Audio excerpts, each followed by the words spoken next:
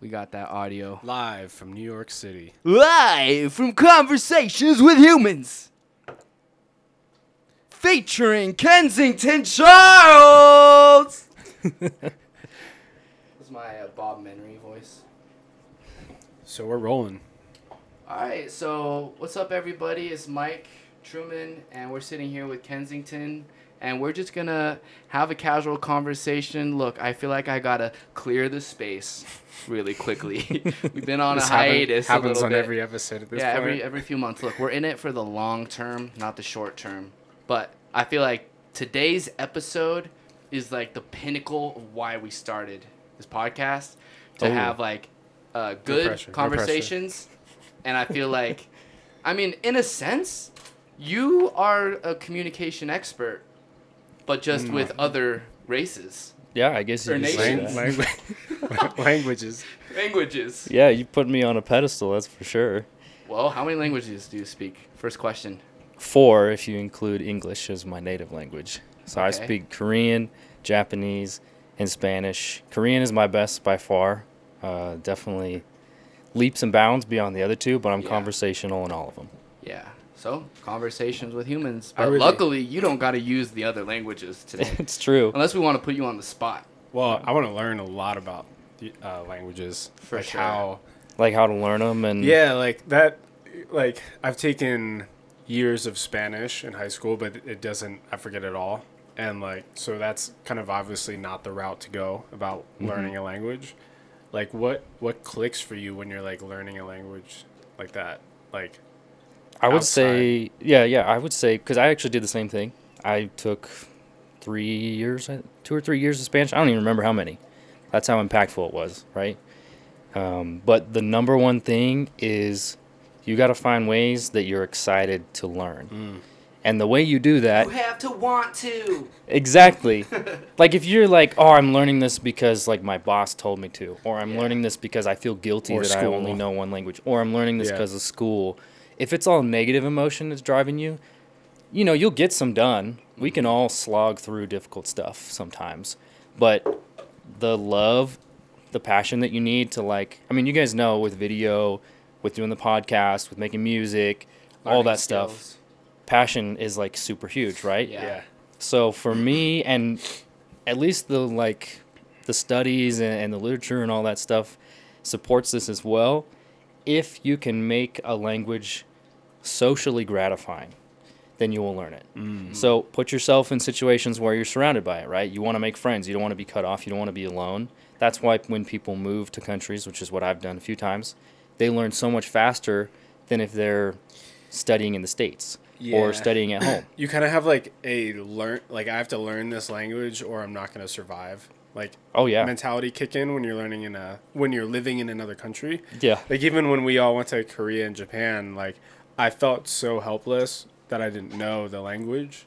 Like it was like, oh man, like what was that one word? Like it was like I was like a lot. It was coming back to me and like I was learning a lot more effectively from what you were teaching us because it was like I had to know this in order to survive. Yeah. Where it's Oh, yeah. like in school, it's like you learn these phrases and then you go home and you're speaking English the whole time. And it's like you're not using it. You don't need it, you know. Yeah, you know, you're sitting in class and you just say "Donde está la biblioteca" every day, and you're like, well, when am I gonna go on the street and ask like some Mexican homie or some Peruvian guy, hey, bro, where's the library? Yeah. Why do I need to know where the library is? We don't even use libraries that much these days. Yeah. True. And when you're in a foreign country, like, That's true. am I gonna go to a library in a foreign country and go try and read like some book on physics? I'm not Probably gonna do not. that. And also like Yeah, we if got even phones. in like the US and speaking English, if I want to figure out where the library is, I'm just going to go on my phone and like you still don't need to use English to find the library, you know? Yeah. Yeah, exactly. Really interesting. Something that I'm like really fascinated about that we've like talked about before in like individual conversations is like your mindset with learning languages and with speaking languages, because like when you first go about learning a new language, it's like memorization and you're like translating in your head from English to Spanish before you say it. But like, what's it like for you as someone who speaks multiple languages? What kind of mindset do you have when you approach a conversation in a different language? That's a good question. It depends on how familiar I am with the language, right? Let's say Korean, for example. So with Korean, my number one goal is to be able to speak with good flow, because I don't live there and I don't speak it. I mean, the other day I was filmed speaking Korean for this YouTube video, and it was my first time doing it on camera, and also the first time that I had spoken any meaningful Korean in probably 2 years. So my biggest thing was I just don't want to sound stupid. Yeah. And so that would mean that I wasn't going to try and say anything fancy. I was just going to live in the moment, respond to what they were saying. So the easiest way to do that is if they use like a certain phrase or word or saying something in some certain way, I'll just use what they're already saying and kind of build off what the native speaker is doing. Makes it way easier to kind of get into a groove. Yeah. And then once I'm in a groove, then I'll start saying fun stuff. I'll make jokes and I'll play games. Oh, we got a dog. Oh, Millie is interrupting. We got a Millie, dog. Hey, get down. Come on. Come on. What's Millie. dog in Korean? Here, I'm gonna get her a treat real quick. It's gay. Okay. Yeah. And that's actually a funny one too, Millie's because so gay. if you attach the word gay, dog, in Korean to pretty much anything, it's an intensifier. So you could say something is like gay tasty, or that girl is gay beautiful, or anything you want to say is like super or extra or whatever. Super. Okay, And it's kind of rude also. Oh yeah. I kind of want to add some context to this conversation with like our relationships as like the three of us specifically. Oh yeah. Yeah, Because- because you guys know each other pretty well. Yeah, Ken's and I we go way back. So we're cousins, and Ken's it's like so crazy. Like some of my earliest memories with you, are like you teaching me the basics of Spanish in your mom's minivan while we're driving to something when I was like, I don't know, you must have been in middle school or high school taking a Spanish class. And I True to remember personal like brand. you give me a ton of notes, and like I remember taking a ton of notes and like trying to study that. But then growing up, when I was younger, before I was born, my dad served a LDS mission in Korea. And so growing up, I grew up with so many stories about Korea and about like his mission and traveling and all this stuff. And then when you got called to your mission, you went to Korea. My dad's sister went to Korea. So it was like everything was pointing to Korea for me personally. Like I always like wanted to go and learn more about the Korean culture and like visit Korea. And then in 2018, or was it 2019?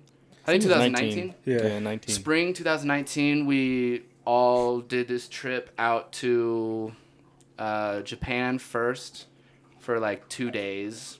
Yeah. Then we went to Korea because Japan to Korea is just like a quick flight. And we were in Korea for a few days. I don't remember how many days. Then we came back to Japan and then wrapped it up in Tokyo. And that trip was like an incredible experience. Like, especially going with you, that you're so native the way that you speak. Like, so the whole time you were teaching us phrases to practice. Like, and so it made it easy. Like, I feel like by the end of that trip, even though it was like 2 weeks, I was like, I'm picking this up. Like, Yeah. I'm kind of understanding the fundamentals of like having a conversation in Korean. And it was just like all based off of learning sentences and phrases or like pre-planned conversations where we're like, what are they going to respond to this? Or like, how can we set up a conversation so that we can like practice a dialogue? Yeah. Like, it's not just like, how do you say chicken? But it's like, how do I say, I like your shoes? You know? Oh like, yeah, I remember that one. Because like when you compliment someone, it's a way to approach them cold. It's a cold approach. Yeah. And I don't want to just approach someone and be like, Chicken. I'm an American.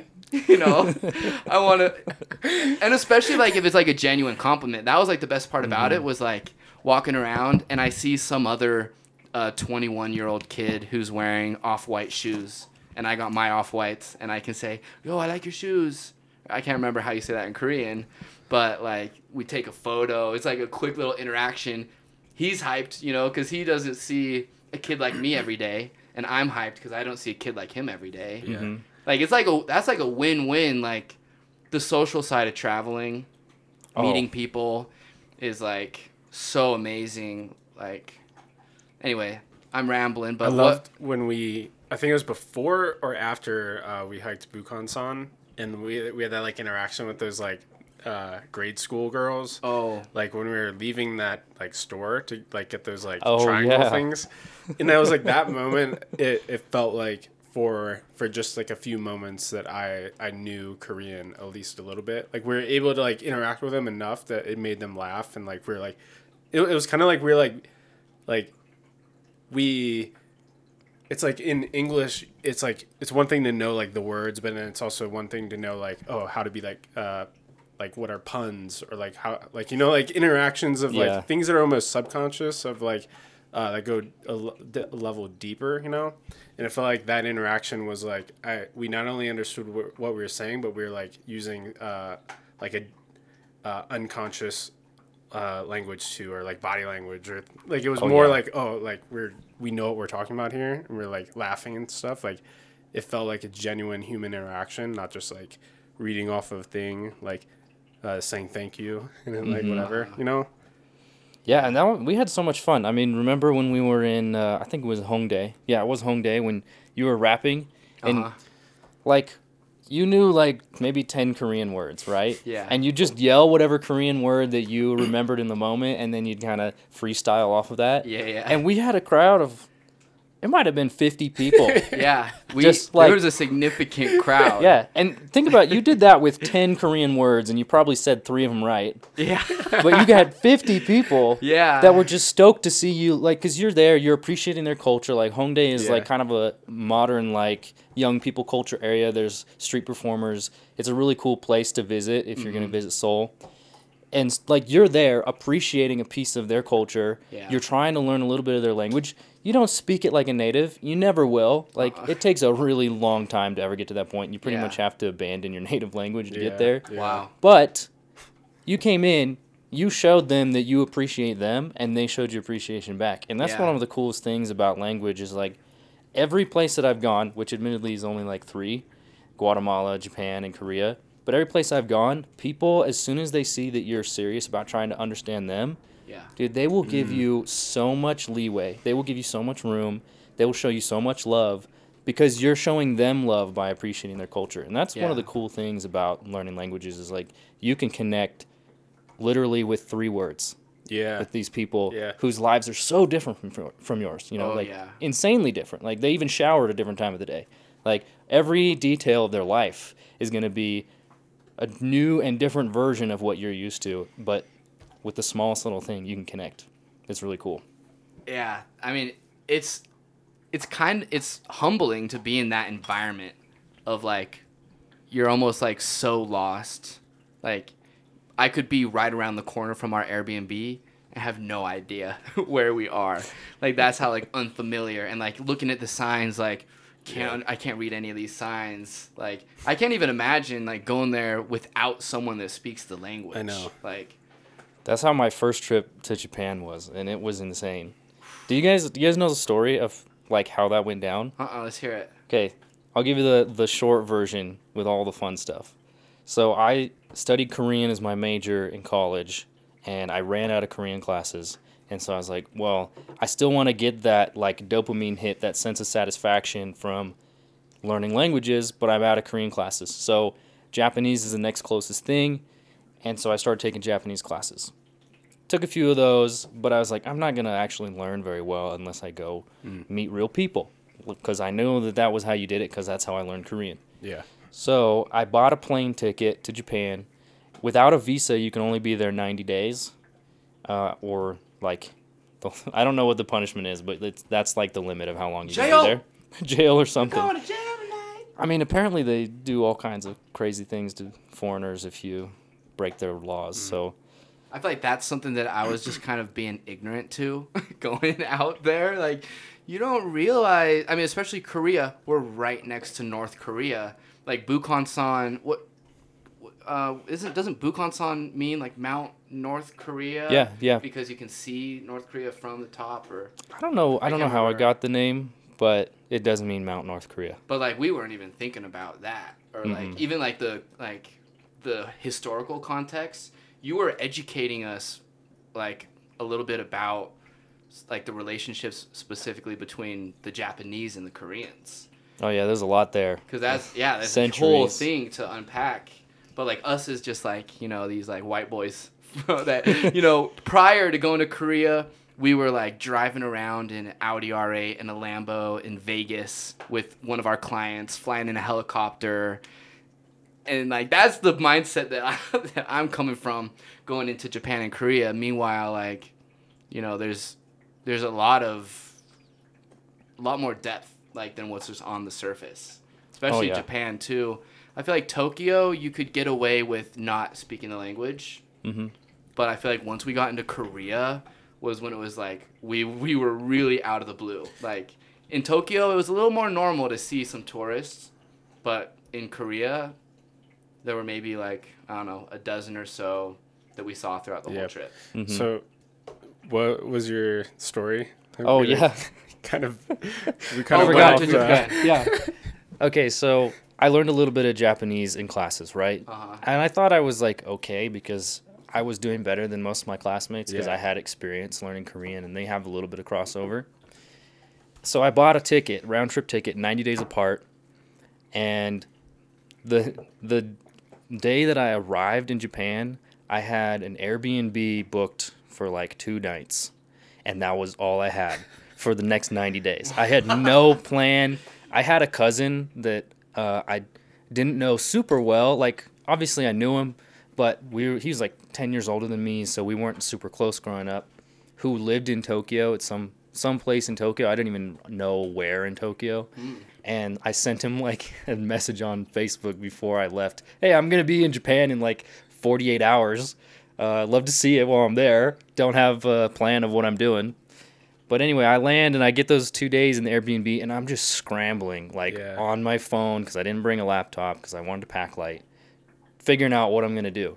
And I had heard about this thing called WOOF, which you've heard of it, Truman. Yeah. It was like basically you go volunteer to work on people's farms and you live with their family and they feed you and give you a place to sleep and that sort of thing. And so I did go see my cousin, which was actually really cool. Like I got to know him like way better in like those 2 days than probably the rest of our life combined. And then I went and spent the next nearly 3 full months living on farms in Japan, living with these families. And it was the craziest experience. Like, I remember getting off the subway, and the only reason I made it to where I was going was because I had Google Maps. This dog, man. Yeah. Really? So I used Google Maps to get to their house, and then it was just me and these Japanese farmers, and they spoke, like, no English. Yeah. Nothing. Like, I remember the only English word that I heard them say was orai, which is all right in a Japanese accent. And so they just kept saying orai, and I was like, I don't know what this is. So I kept asking, what does orai mean what does that mean? And they're like, it's English. Just to give you an idea of how little English they spoke. So I was just out there working on farms, living with these families, just What did the terrain look like out there? so that place, the first place I went to was near Mount Fuji, and really humid. There's like Mount Fuji obviously is like you could see it from their place, and so that's this awesome, gorgeous, beautiful mountain. But other than that, it's pretty flat in that area, and then humid and wet, and lots of little farms all over the place. What was like the time frame, like the months that you were out there? I think it was June to August. So you were like So it was in the peak. heat of Oh. Japan. It was so hot. I would sweat through everything in like the first 20 minutes. I remember I would take an extra shirt with me when we'd go work in the field, and I'd dunk it in the water and I just put it on my head, and that was what kept me from overheating, and I just dunk it in the water like once an hour once it started to dry out. Just It's to really cool hot. down. Yeah. It reminds me of the East Coast of the U.S. Yeah. So Like living in New York. Because you went out to New York in the summer, right? Like to visit. I think Yeah, you and Jesse. it was actually right came after to I got back Founders. from the Japan Oh, trip. wow. It was like 2 Oh, weeks yeah, after. yeah. So it was like August, Mm-hmm. and yeah, it was really hot, but it's the humidity that gets me because like it's dry in Utah. We don't got a lot of Oh. humidity here, and even like California, it's not humidity like it is in New York or in Florida or something like that. It's crazy. Yeah. That was cool that you got to see the founder's house. It was, yeah. You got to come to the founder's house in Newark. Got to meet the- Gerard. See founders, meet Gerard, Mhm. and See where you guys lived. you for- even the still have a crazy time. founder's shirt too. I do. I like to wear it to the gym. That's fire. Nice. I don't think I have any anymore. It's a small one, which is why I wear What it to the color gym. is it? I have It's one black. too. Oh, okay. The Yeah. OG founders tees are white, and so it's like if you have one of Yeah. those ones, I it's have like- one of those in a Ziploc bag, like airtight Ziploc Oh, wow. bag in a garage over there. Nice. Cause I'm like, this is an OG. This Yeah. is dope. I know. Yeah, you but- got to hold on to that kind of stuff. Yeah, definitely. So, and then Guatemala was a whole. How long were you in Guatemala for? That was 3 months too. Same thing with the 90-day visa.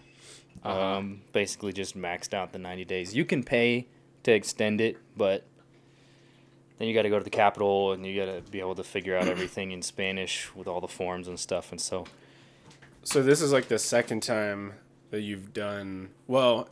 If you consider your mission, that was like one time, but that's 2 years. mhm. The next one was Japan for 3 months, and then you did Guatemala for 3 months, most recent. Yeah. So like, what are the things that you like? Do you feel like you like learn things, or you get a shift in perspective whenever you do one of these things? Oh, absolutely. Like what would you nail it down to? Like, Your most recent shift in perspective, I guess. or was there one that you learned from Japan and one that you learned from Guatemala? I would actually say it's different Yeah. for each one. Yeah. And it can correspond to the culture, but it also just might be the time of life. Yeah. So like Korea was much longer, so I Right. learned a whole lot of things, like changing my life forever. For one thing, I learned that I like languages. I didn't really know that before because I had kind of a negative experience with school. Surprise, right? Pretty Right. much everybody hates school. Yeah. So Korea, I learned like tons. For one thing, I learned that I am like an intelligent person, that I can like work really hard on something that I care about, and also that I'm good with people. I mean, like I thought that, but until you prove it to yourself, it's never totally solid. Yeah. And in Japan, I walked away from that experience feeling like I can take on any difficult thing, and I may not do it like smoothly, but I'll get through it and I Yeah. will gain from it. Like Right. it doesn't matter how painful it is, there will be growth that offsets the pain in some way. Yeah. So that was Japan. And Guatemala was interesting because I had just finished like a really gnarly and unpleasant experience with a job that I had, Yeah. plus COVID, which is like the combo of the bad job plus COVID. It was just a rough time of life. And so Guatemala was like a release from like all responsibility. Yeah. I literally turned my back on my home country and just dipped down to some, Central American country and Yeah. just ran around on buses for 3 months. And so I feel like what I learned there was a lot of things. But one of the biggest things that I really stood out to me with Guatemala is sometimes you do need to like do a full hard reset so that you can start like rebuilding your environment, which will then lead to habits that you form and that sort of thing. That is really true. And that's what I needed at the time. Like life was rough and I needed to reset and I needed to go do something that I loved. I Yeah. fall back on the things that make life good Yeah. instead of trying to slog through Yeah. something super painful. Yeah, you bring up a good point because it's like I feel like I did that hard reset when I like moved out to Jersey, but even more so when I like moved out west here, because it's like if you're like trying to make a big change in your life in your like current environment, whether that be your hometown or wherever it is, sometimes it's really challenging to do that because your environment stays the same even though you're trying to change. And so like all of these like stimulus in your environment are trying to steal your energy and all these things, and like sometimes it's really hard to like say no to people, but like when you physically leave and go to a different country for a few months, it's like everyone else just accepts that you're not there, and then their life moves on without that. And then when you come back, it's like they're used to you being gone, and so they're not hitting you up as much, So it's like from that point, you can just kind of like build a new foundation really easily without having your old environment be like stressing you out, you know? Oh yeah, definitely. I felt like when I first went to Korea, the ability to reset was incredible because I finished high school, I did a year of college, and I was like, I don't really like who I'm turning into right Yeah. now. Like, I don't hate it, but I'm not in love with it. Yeah. And that's not a way I want to live the rest of my Right. life. And then I Yeah. went to Korea, and there's a whole bunch of like stuff that goes on when you're like a missionary versus someone traveling. But the main thing was like I was able to choose what I wanted my reputation to be and choose like who I wanted to be and just live that way. And I didn't feel held back by anybody's opinions of me because they didn't know me. There was not a single person that I saw for 2 years who knew me before. When did I go into the May 15th of 2012? And Nobody knew me and before they that. didn't know your family. Like, Yeah. because it's like, even if people don't know you, it's like, oh, I grew up with your dad, you know, and then they still have an impression about you because they know your dad or something, you know? Mm-hmm. Yeah. My dad's a good guy. Yeah. And, you know, I'm not ashamed to be known Right. as Yeah, for my sure. father's son, but I also want to be myself. Yeah. And it's so important to like get to that realization of not caring what other people think about you, because like that was one of the biggest things that helped change my perspective of myself, my self-love, move into a different place where I could walk around New York City wearing pink tights and a tutu, and I'll still look more normal than the bitch with her titties out in Times Square. I do remember when we know? when we went to visit you in New York, there was a lady walking down in just body paint on the Yeah. Brooklyn Bridge, and I was like, well, that's something you don't see in Utah every day. Like Uh-huh. that's new. Yeah, and even like, yeah, just getting out of your local area to be able to like give yourself freedom to craft, you know, this how you want to be. You know, like we all have this choice to become who we want to become and to get farther away from who we don't want to be, to like change and to evolve. And sometimes it's like as simple as, do you try turning it off and back on again? You know, like you just need like sometimes the solution is a quick reset. Yeah. And like it'll give you a total change of perspective. Like that quick reset for me changed the way that I look at Mount Timpanogos for the rest of my life. Like my whole life growing up in Utah with this just right here being totally normal and not really looking another way. Then I dip for a few years and come back, and then I'm able to see it again through Truman's perspective for the first time, or through someone else who's never been to Utah. Like when I meet people who've never been to Utah that talk about Utah is where I start to see more of like an unbiased perspective of where it is. And it honestly makes me love it more and like get over my little problems that I may have, you know, like the problems of like, imagine if we fucking lived in Ukraine, bro.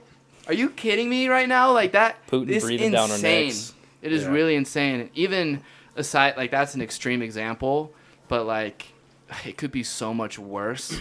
And like we have so much abundance in our lives to just like be grateful and to like make a change. Like we have the opportunity to make a change, and for me to not take my shot, it's like I don't want to waste that opportunity that's given to me. I don't want everything that my whole life has led up to, all the money that my parents invested into training my skills, all the risks that I took to get myself to the point where I am today. If I were to just go get some regular job that pays me 6 figures a year, that's a huge failure in my opinion. But I want to get back on the subject of languages, because I think that's kind of like the overall topic of this episode, and that's something that I kind of want to like maximize in this conversation. But what is like your future of languages, like, or I guess your future just in general, like of what your plans are over the next 6 months? Yeah, that's a good question, and something that I'm arguing about in my own head all the time. Yeah. I'm always trying to think, do I want to improve the languages I already have or try and pick up another one? So I have like a short list of languages that I want to learn. Next one, oh, there's a dog. Let me get her a treat real quick. Go. Come on. You have a short list of languages that you want to Yeah, learn? short list of languages I want to learn. Number one on the list right now is Mandarin, Chinese. Oh, nice. I kind of want to finish that trifecta of the East Asian languages. The Squirtle, Charmander, and Bulbasaur. Yeah. And I guess Spanish is Pikachu, right? It's the one that doesn't fit in. But Yeah. It's like still like the star of the show, but it's like doesn't fit into the. But we're having problems with the dog here. yeah. So yeah, next one I'd love to learn is Mandarin. But actually, as far as like the near future of using languages, I was recently on a YouTube channel Yeah. where saw where I spoke a little bit of Korean. They did a good job editing. They made me look a lot better than I probably would in real life. that. Yeah. Just because it's hard to have the flow that I talked about earlier at the beginning when you're like in front of a camera, meeting somebody for the first time, and speaking. Even the Korean girl, it was like the first time I spoke Korean with her because we always hung out in a group of friends, and so we'd speak English because half the people didn't Yeah. know Korean. So it was like a whole bunch of firsts at once, making that not the most comfortable experience in the world, but it was like a cool little growth moment. Yeah. So that was cool. And then I'm hoping to visit Korea again soon. As soon as the quarantine, they got a 10-day quarantine right now. As soon as it's up, I'm going to go over there again. There's too many awesome people. It's been like 3 years. Yeah. My cousin Ted, who people listening, he was one of the guys we stayed with in Korea. I'm pretty sure he's coming back to the States. No way. But yeah, he's been out there for like A decade? at least At least 5 dude, years. yeah, probably closer to a decade. Like, which is crazy to think about. But he's probably been out there for 7-8 years or so.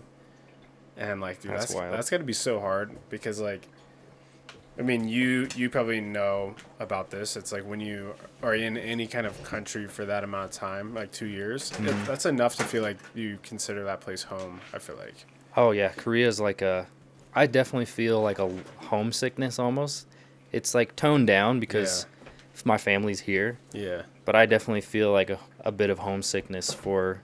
I mean, I had some of the most life-changing experiences there. Yeah. Like, I have the streets memorized from walking up and down them all day long and bothering people and saying, hey, you want to learn about Jesus? Yeah. But, yeah, I literally think of it every day. Yeah, and it's like that would be so hard to like come back. Like if he's been out there for 7 years, like because when you come back to the States, it's like, especially in the job that he's in, where he's teaching English to Korean kids, it's like that isn't really like applicable when you come back. No. Like, and so I mean, like if he wants to be an English teacher, but like he didn't. Pretty sure he didn't like go to school for this. It's like because when you do it out there, it's like you just have to have a basic understanding of English. You know, if you're a native speaker, like you can do that. You know, but it's like when he comes back here, he needs more certifications in order to speak or to do it like professionally at a school or something. And I don't think that he even wants to do that. So it's like you kind of like start over. You know, start your life over when you come back here because you gotta get a job, reintegrate with our system and how we do things. You know. Mm-hmm. Yeah, it was definitely... I mean, when I first came back, I had an accent after living in Korea for 2 years. It wasn't strong, but I remember you give a little speech in church when you come back to like... Basically, you're like, hey, I did this cool thing. Listen to me speak the language I learned for like 30 seconds.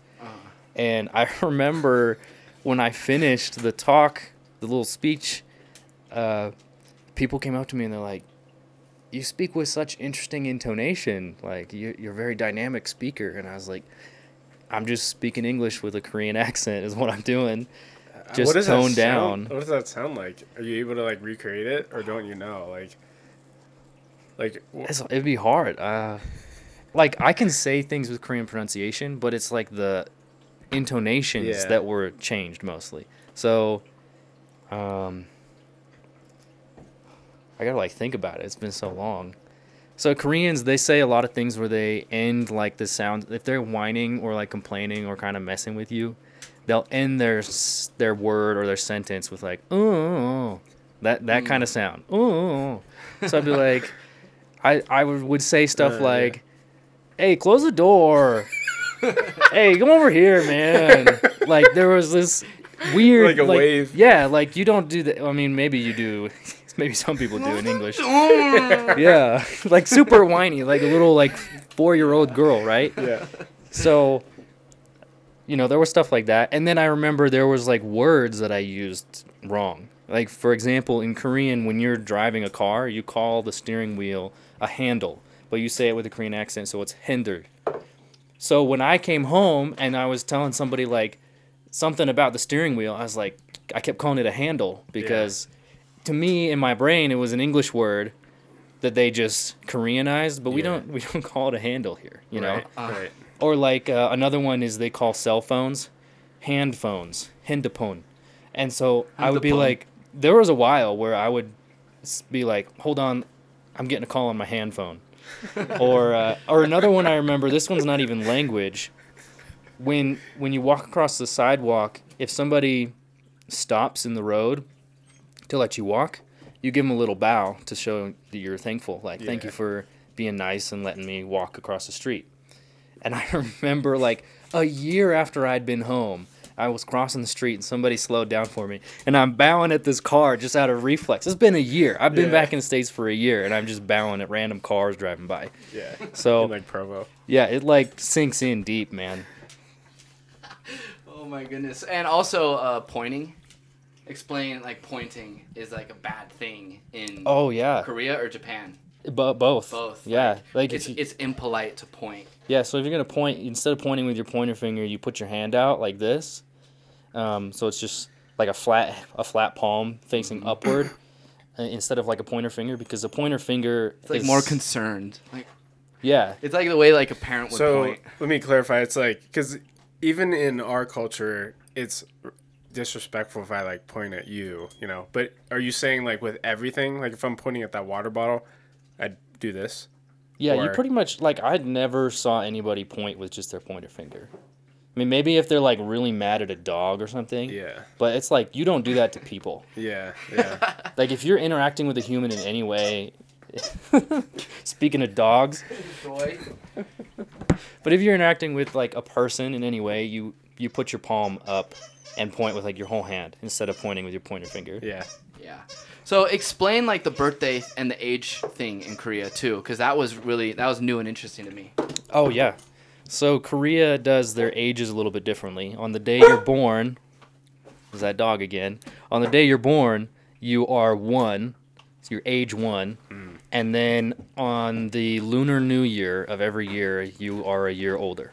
So, for example, if you're born like December 31st, the next Lunar New Year, which is usually like early February, I think, you will be 2 already, even though you're only a month old.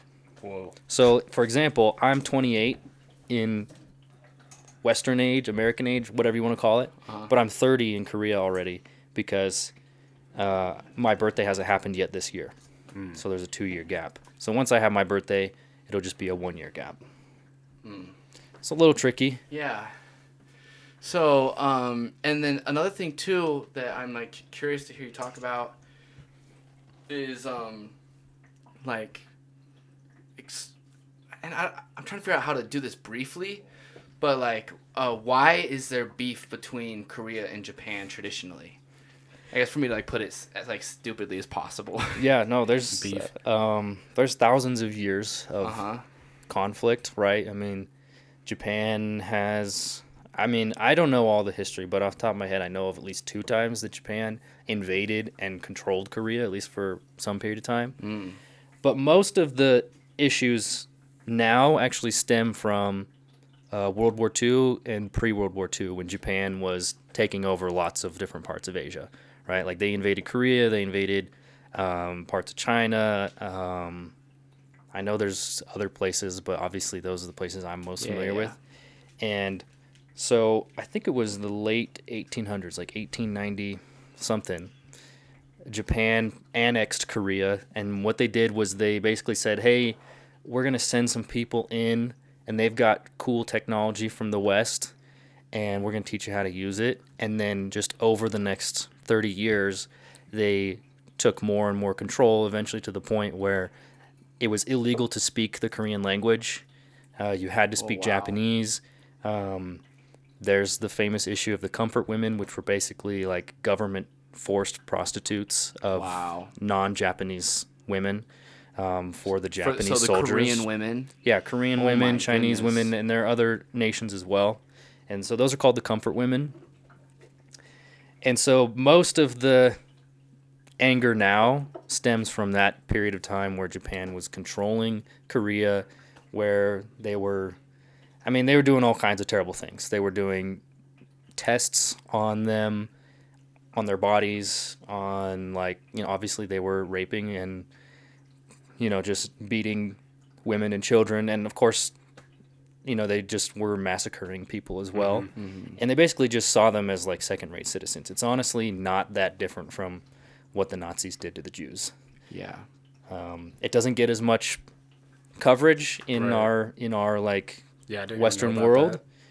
that. So it's like Korea, it needs to forgive Japan is kind of how the current context is, like, or not necessarily that they need to forgive them, but it's like, Yeah, I'd be Kinda careful the- saying that because you're gonna get some hate from. yeah, and I'm Korean people. not an expert in this, and I'm just kind of just curious, just kind of probing questions about just like me as someone who'd never been there before. I didn't even know that there was like beef between the two countries. So also something while we're talking about Korea that is like really fascinating to me is like North Korea, and I'm curious of if you've met any North Koreans before. Oh yeah, I met quite a few. I mean, by quite a few, I mean like 6 while I was living in Korea, and 2 of them actually live here in Provo Oh wow. that I met on my mission. Wow. I remember when I first met them. It was crazy because I had known a couple North Koreans before that, and this North Korean came to one of our English classes because we teach English for free as just like a service thing in the neighborhoods that we were living. And she like walked in, and the moment that I saw her, I knew she was North Korean.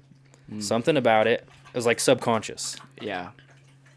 I think it was just like skin tone or something. I don't know what it was, but I knew she was North Korean when she walked in. And now she and her husband, who both escaped North Korea separately, they live over in Provo, so like 15 Wow. minutes from here.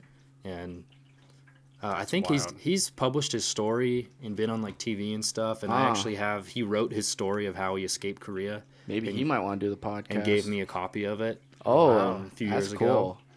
And I was like helping him translate it at one point. So when someone says that they escaped Korea, what is that like? What does that look like from your perspective? Like what they have to go through? That's pretty gnarly. Because even just like the risks of like if they get caught, the repercussions are just like extreme.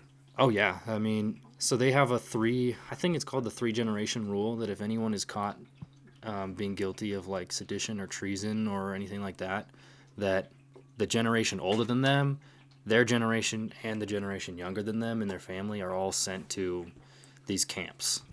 So like, for example, if like, let's say when your dad was in Korea, let's say he was a North Korean guy, and he got caught for being disloyal to the state, his parents would go to the camp. He would go to the camp with his wife and siblings, if he has wife and siblings, and then any children that he has will also go to the camp. So 3 generations of that family are now basically destroyed. And a Yeah. lot of people die in those. And honestly, the details of the camps are pretty hazy. We don't know. Sometimes people who escape will say things that don't match what other people have said. So we don't know all the details of what goes on in there, but we know that they're not fun. Yeah. And then is there like a border that they jump, or like? Yeah. So it's not that they jump, they actually swim it. There's a Yalu River more on the north side of North Korea that borders China. I don't remember the name of the area in China, but it borders North Korea and like this chunk of China. If you look on a map, you can see it. Yeah. And most of the people who escape North Korea go swim across that, or they get they hire like a ferry, on the black market kind of thing. Because it's probably much more difficult to go from North Korea to South Korea than it is to go North Korea to China. Yeah. What's that river called? I want to look it up. Yalu.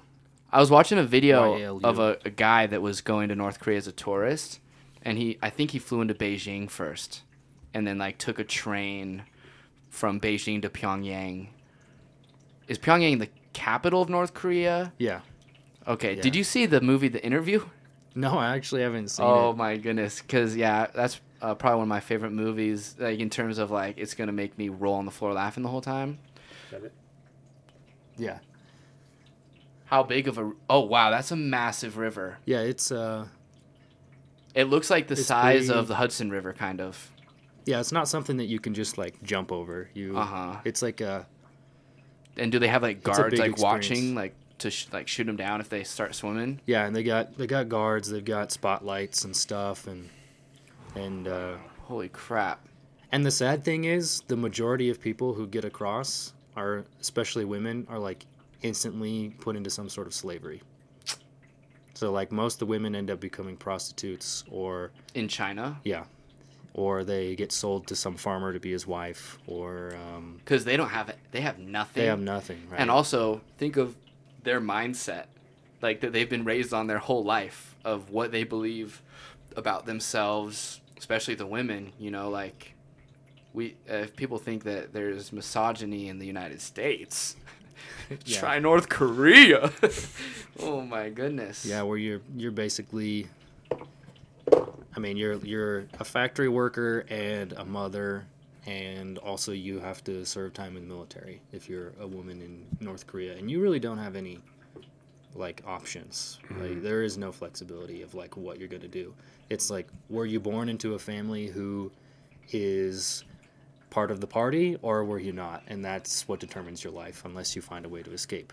And there are more and more people escaping now than like any other time in history, at least last that I heard.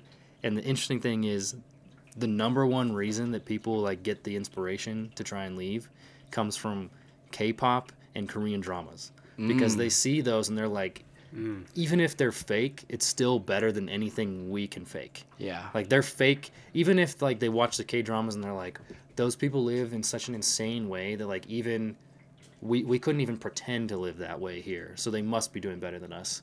And so that inspires a lot of people to leave, which is like crazy that you'd think that like pop culture is literally like the vanguard of the revolution in North Korea, right? Yeah. Yeah.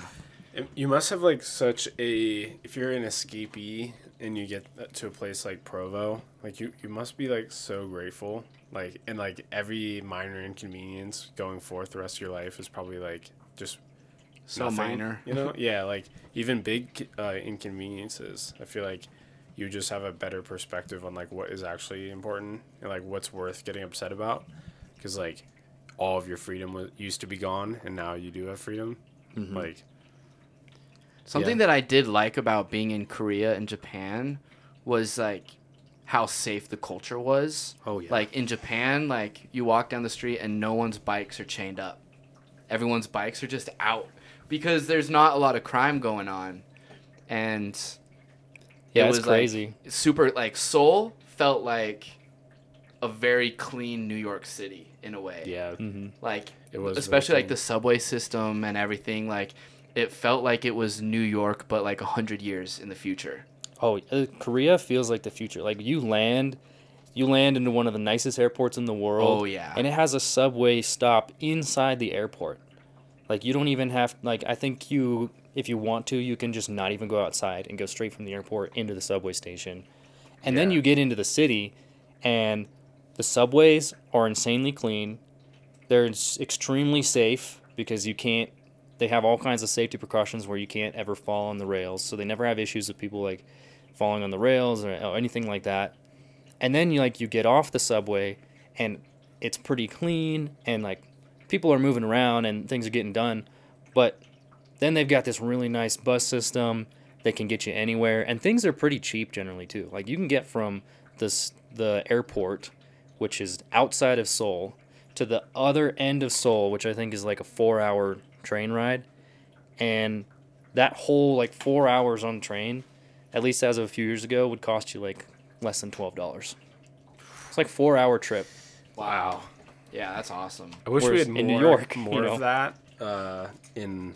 the U.S. Like Mm-hmm. we have subway systems and Maybe the Hyperloop. yeah, like that would be sick. You Yeah. know, like once it is done and stuff, like In because 2065 or Yeah. whatever. It's Yeah. taking forever. I know, like or like the BART system in the Bay Area, but like they're not like that good of like Japan and Korea. Yeah, and it does help that like Seoul, basically Korea has like one mega city, and they have other cities, but I think it's something like 70% of the entire population lives in the greater Seoul area Oh, of the whole wow. country. So it's like if you think about it, imagine if New York State was a country, it'd be a lot easier Everyone's to like in Manhattan. yeah, to make New York City, like all of it, all the boroughs, whatever, really nice and organized. It'd be way easier if that was the entire country. And so, you know, we definitely could do better as a country, no doubt. And Korea's done amazing things.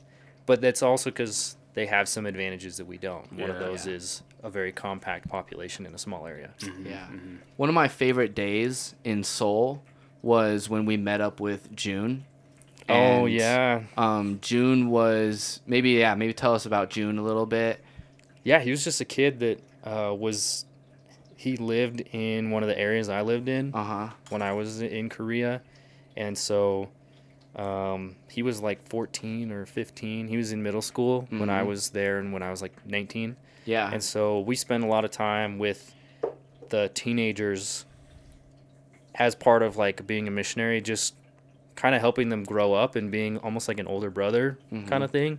And he was just one of those kids that, you know, he was always fun. I mean, you guys saw he was full of Yeah. energy. Yeah. Uh-huh. And so we just hit it off. And then when I went back to Korea in 2017, I hit him up, and it was really fun. We had a good time hanging out. And so when we went back all together, he was Yeah. one of the first people I thought of. He's a cool kid. He actually is really good with languages as well. He speaks Chinese. I think it's Mandarin. Obviously Korean, and then his English is great. Yeah, Yeah. his English was really good. know. Like he would be able to like live in the United States no problem. Yeah, like, and I talk think he with has people. I think lived he in said the he lived in States. California for a little bit. Yeah. But it was so cool because like yeah, he was like my same age, so we were able to see, you know, what are the kids my age up to in Korea. And also June is like a dance student or was studying dance at the time and is like really his like fashion was really cool. And so we were filming and vlogging, like we'll have footage that comes out about all this.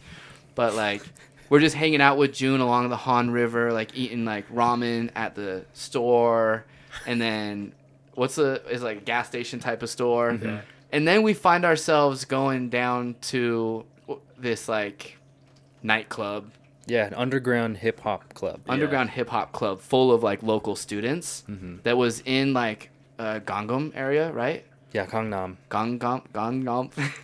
It was in that area, and that was so freaking crazy, like kicking it with all of these local college students that are phenomenal dancers. Like they were just showing up. Oh my goodness, Millie! Millie. Come on, get out of here, girl. Yeah, they were all super good dancers. And they were like showing off for the camera. It felt like because they were killing it, and my footage of them going crazy is So just, good. Like, so like I can't wait for it to drop. But that and then afterwards, June was living in like a co-working space for crypto. Yeah. Oh yeah, Like a he's crypto really into the co-working? NFT world right now. And I this- see him post about it all the time. Yeah. Going to like conventions and stuff. And we went and stayed at that. What do you call that building where you live? Nonce. Incubator? Yeah, Sorry. the, Did we sleep there? it was called the Yeah, we Nonce. did. The Nonce Incubator. I don't know what Nonce means, but We had breakfast the next morning. I remember like scraping the yeah. bottom of the Nutella jar to put it on some bread and apples. And then we went out, and that area was one of my favorites to just kind of like explore, like to be outside walking around Gangnam. Like it also had a very futuristic feel because there were a lot of big buildings, and then yeah, that's like the kind of had like rich area. Broadway and New York vibes.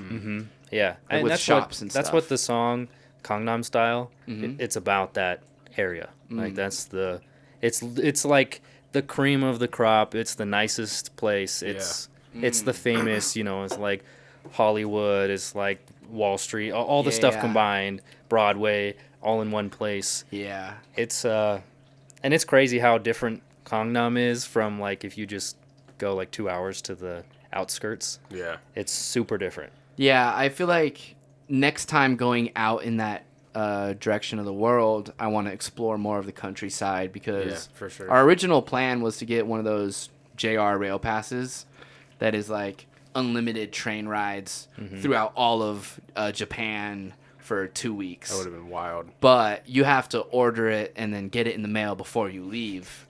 Yeah, So we that were was like, my we'll just bad. stay in Tokyo. It's a big L. Because there was a lot to still do in Tokyo. Yeah, for like, we sure. were never bored, but we didn't get to see the countryside.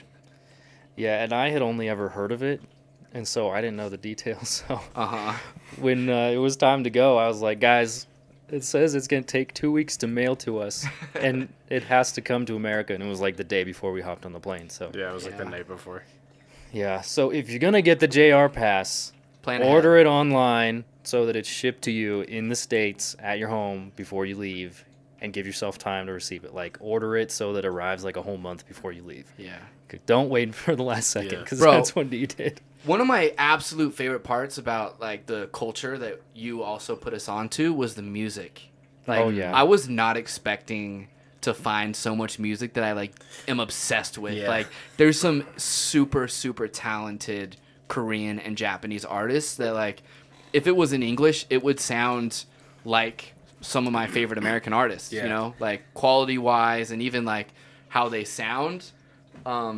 Like, it doesn't even matter what they're saying. Like, most of, like, the SoundCloud type melodic rappers that I listen to that, like, drench their vocal chain with delay is, like, you can't understand them anyway. Yeah. Like, I'm more so listening for, like, an overall vibe, and, like, them Koreans are talented. Them Japanese music makers. Something that I like about music, in like even just English music, that like the perspective that I have with it is that like it almost depends where you are, where music hits. You know, like for me, it's like I grew up in Pennsylvania in the countryside, and so I listen to a lot of country music.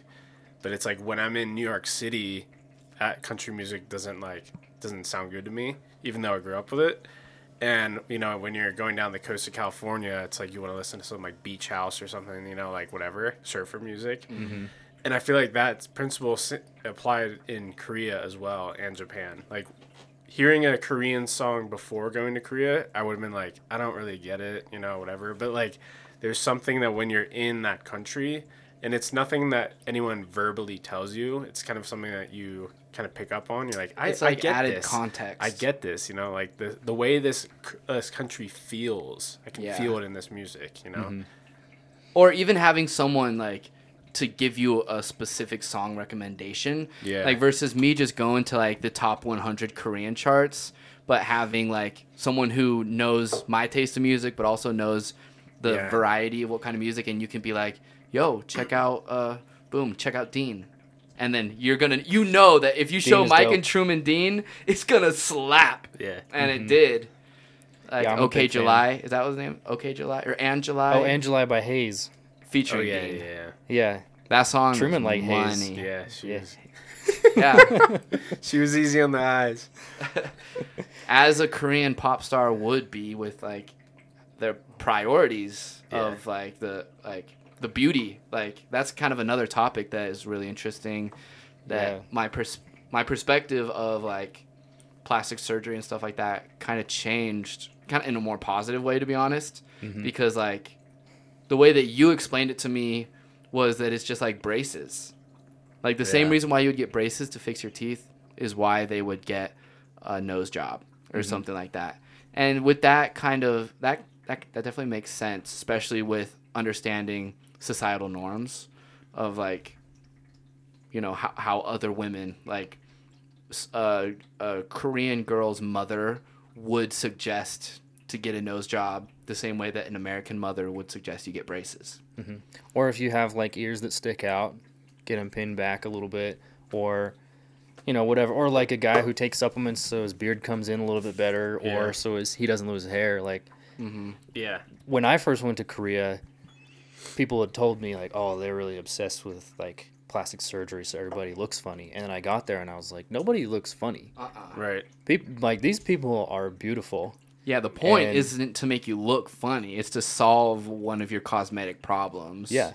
And it was like you said, like, I mean, we all have things that make us feel like insecure or whatever that we want to improve on. Like, I don't know. I don't really see a big difference in plastic surgery from braces or even from Yeah. like taking supplements so that you can gain muscle more easily. Yeah. Like, It's the same like underlying principle. yeah, you it's you're trying to better yourself in some way and make yourself feel better about yourself. Improve And like, your confidence. Or just Yeah. hitting the gym in general, like losing weight, gaining muscle. It is all kind of around. I mean, being healthy, but also, I mean, like it's Your like physical appearance. It's being healthy, but like bodybuilders, it's like they're not it's, actually they're that not- healthy. yeah, it's like they're like lying to themselves, so it's being healthy, but it's like Uh-huh. I'm going for max size here, you know? yeah. It's like when you say that you cleaned your room, but you just shoved everything in the closets. Yeah. Well, that's more like doing steroids, I feel like. Yeah, for sure.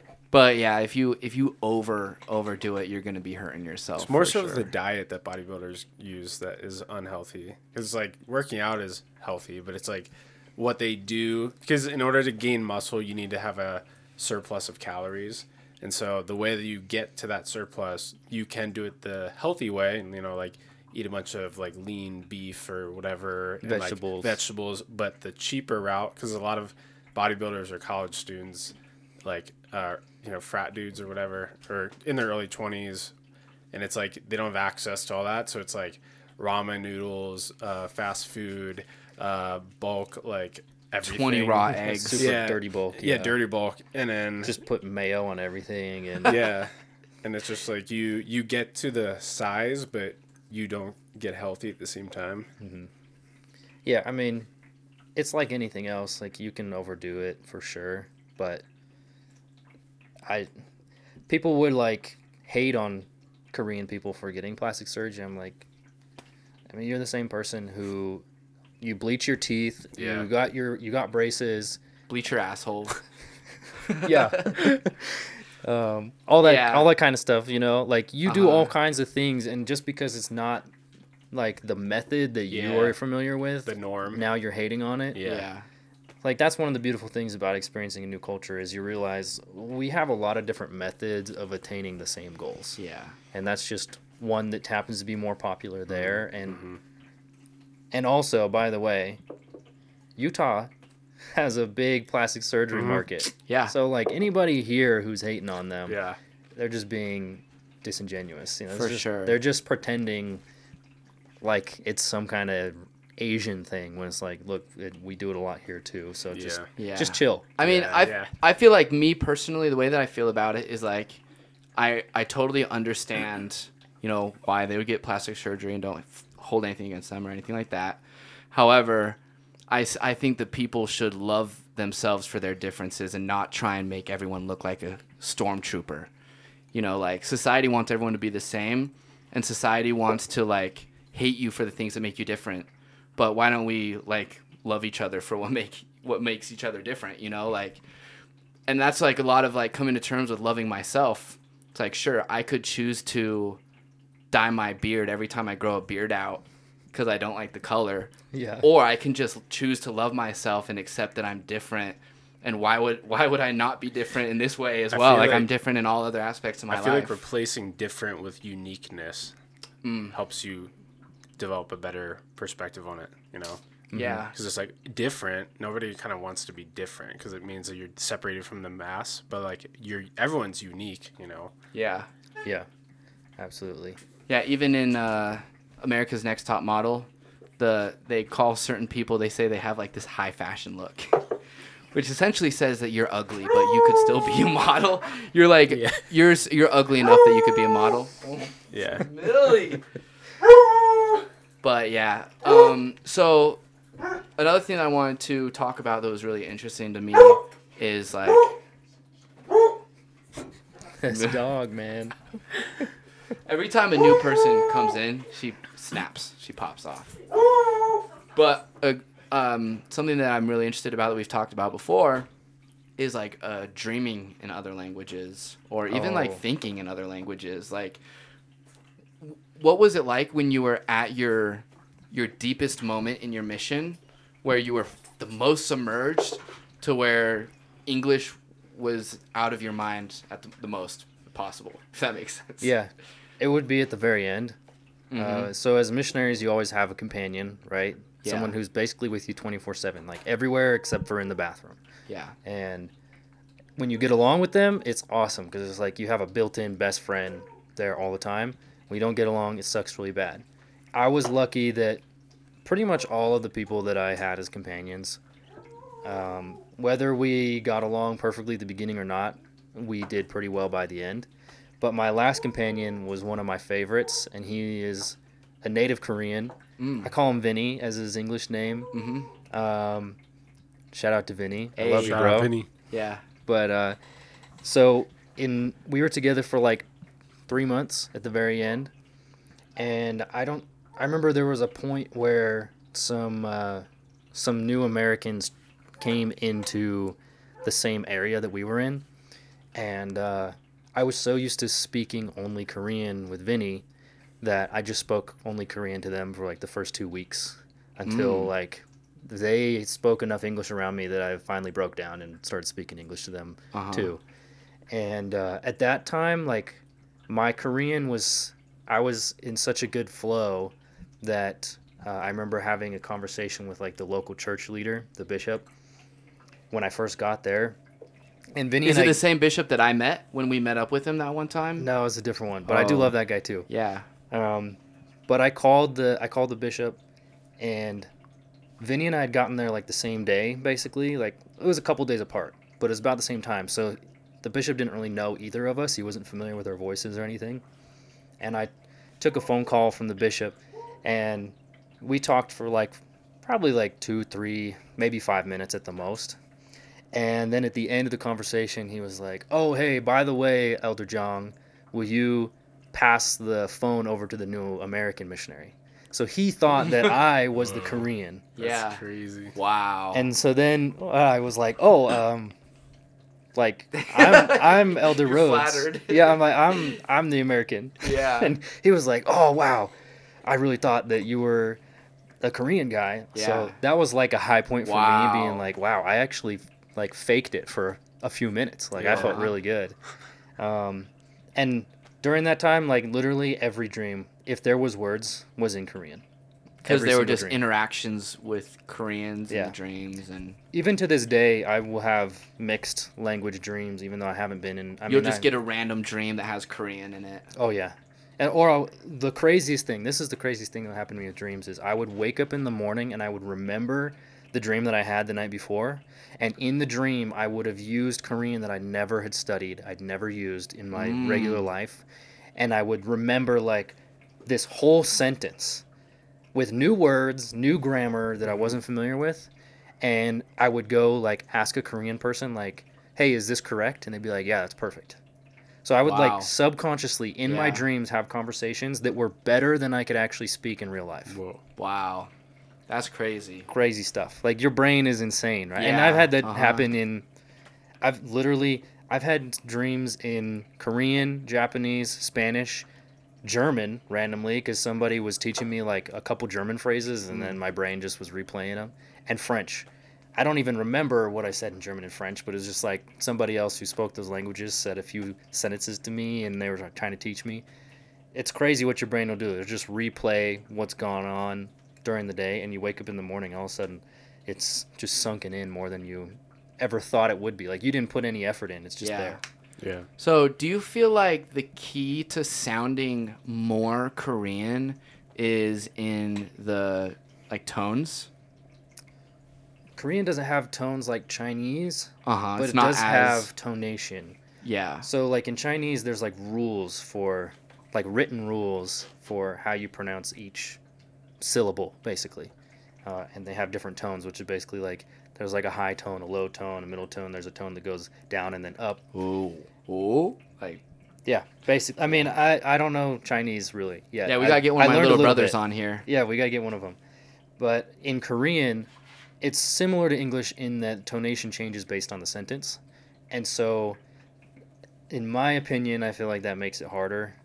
than Chinese because there's no set rules. Like if a Mhm. sentence is short, you can have different tonation if it's a Yeah. question or if you're trying to be aggressive or if you're trying to be friendly. Yeah. Like same as It's like English, English. Yeah. but they're not the same. they're different tones to Yeah. express different. Same concept but different execution. Oh, so you have to remember a whole new set of tones, which remembering a tone is not like remembering a phrase or like a word, you know, like At the how, beginning, how do yeah. you store that in your mind, different tones? Like how do you organize those tones? Well, the thing is, at the beginning, you basically just sound like you're talking through like a trash compactor or something. Like you Uh-huh. sound horrendous, your pronunciation's bad, you sound Yeah. weird. But over time, you pick up on it naturally. Like So- I don't have to think about it anymore. You just get it down. But at the beginning, it's really tough. Was Korean tougher to get the tone, Japanese or Spanish?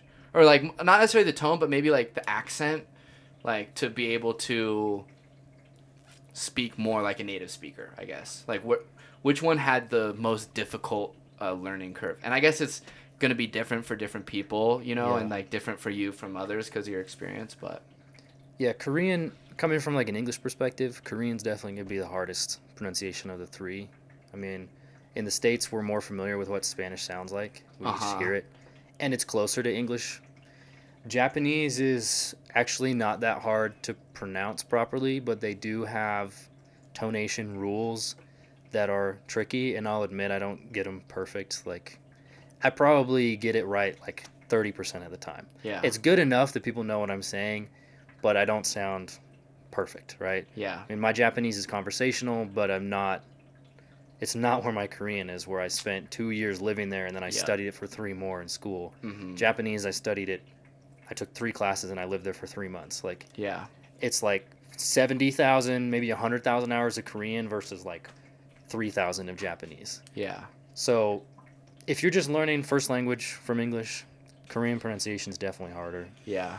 Writing and reading is much easier, though. That was something I was very surprised by because like before we went out there, I knew that I wanted to be able to read signs and stuff, and so you started to teach me, and like literally after the first like hour-long session, you can kind of get the basics, and I mean it's still like if I were to try and write something right now, I haven't done it in so long that Oh, it's been I can only years. remember certain characters, but using like different tricks to remember like how like the box is like the shape of a mouth, like or like little tricks like made it so easy to remember. But being able to write Hangul, did I pronounce it right? Yeah, pretty good. It felt cool to be able to like understand at least that much about like the characters, and it even gives you context to the why they pronounce certain things certain ways. Oh, yeah. Like because of like characters being similar sounds, like the character that's like the squiggly, that's like the R and the L sound. Yeah, it's like in between the two. It's like in between the two, and so it's like, oh, that explains why like when a Korean learns English, why they may mispronounce a R sound as a L, or like an L for an R. You know, like hero. It like that's kind of like the Stereotypical. Yeah. of like how, but you kind of can understand where that comes from. hmm But Yeah, when I got home from Korea, I remember there was some times when I would just, not regularly, but every once in a while, I'd mix up my L's and R's.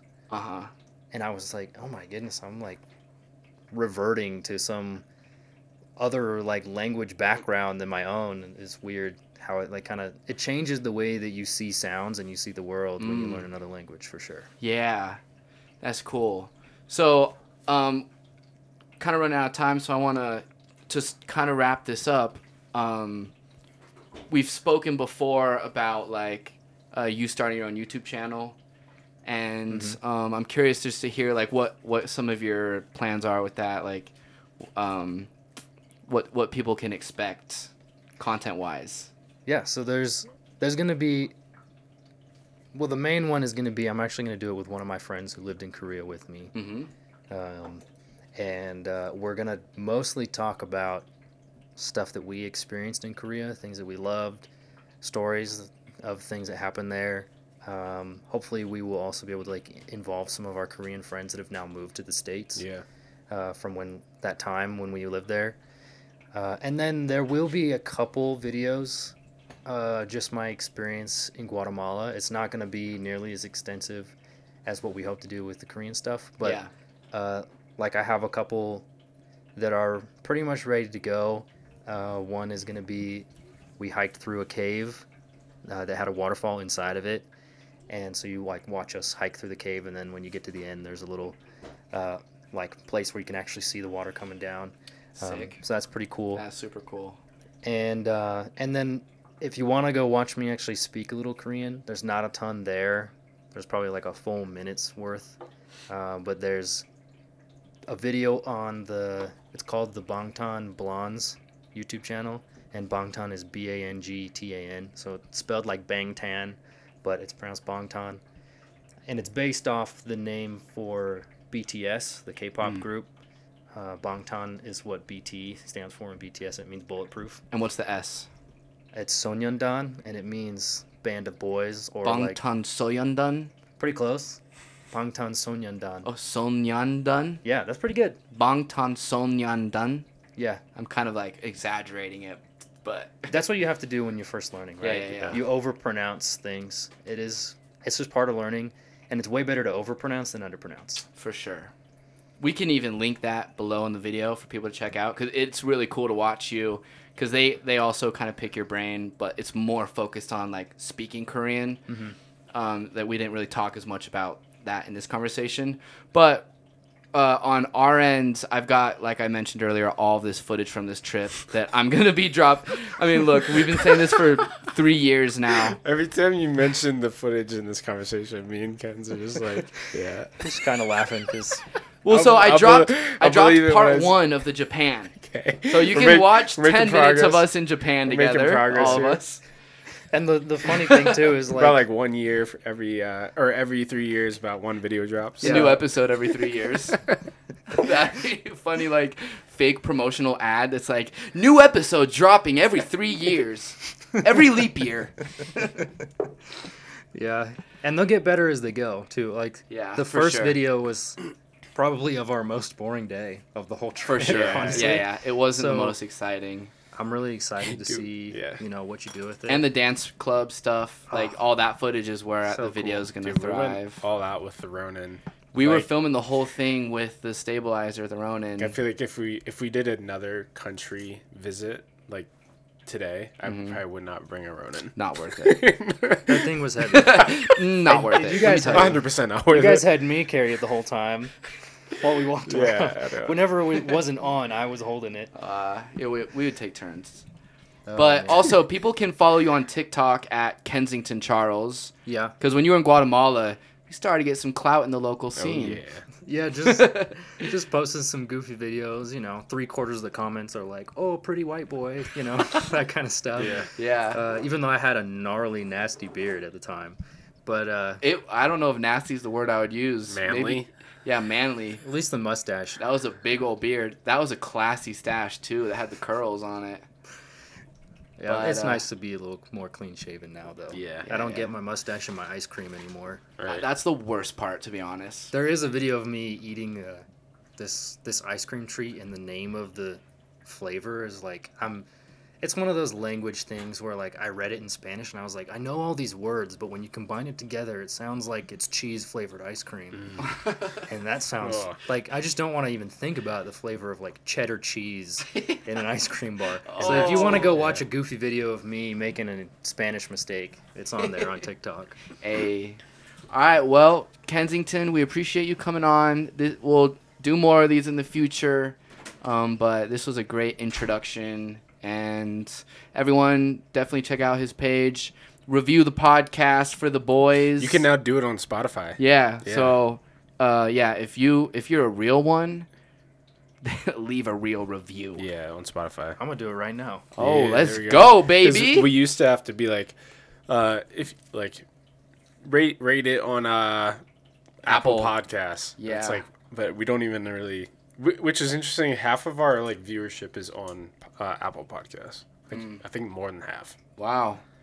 Yeah. I So reviewed it on there. that's already. another thing too that I kind of want to just briefly mention is like, the goal with this podcast is to get these good conversations, and some of them will be over Zoom, some of them may be in person like this with no footage, some may have footage, some may even be in VR.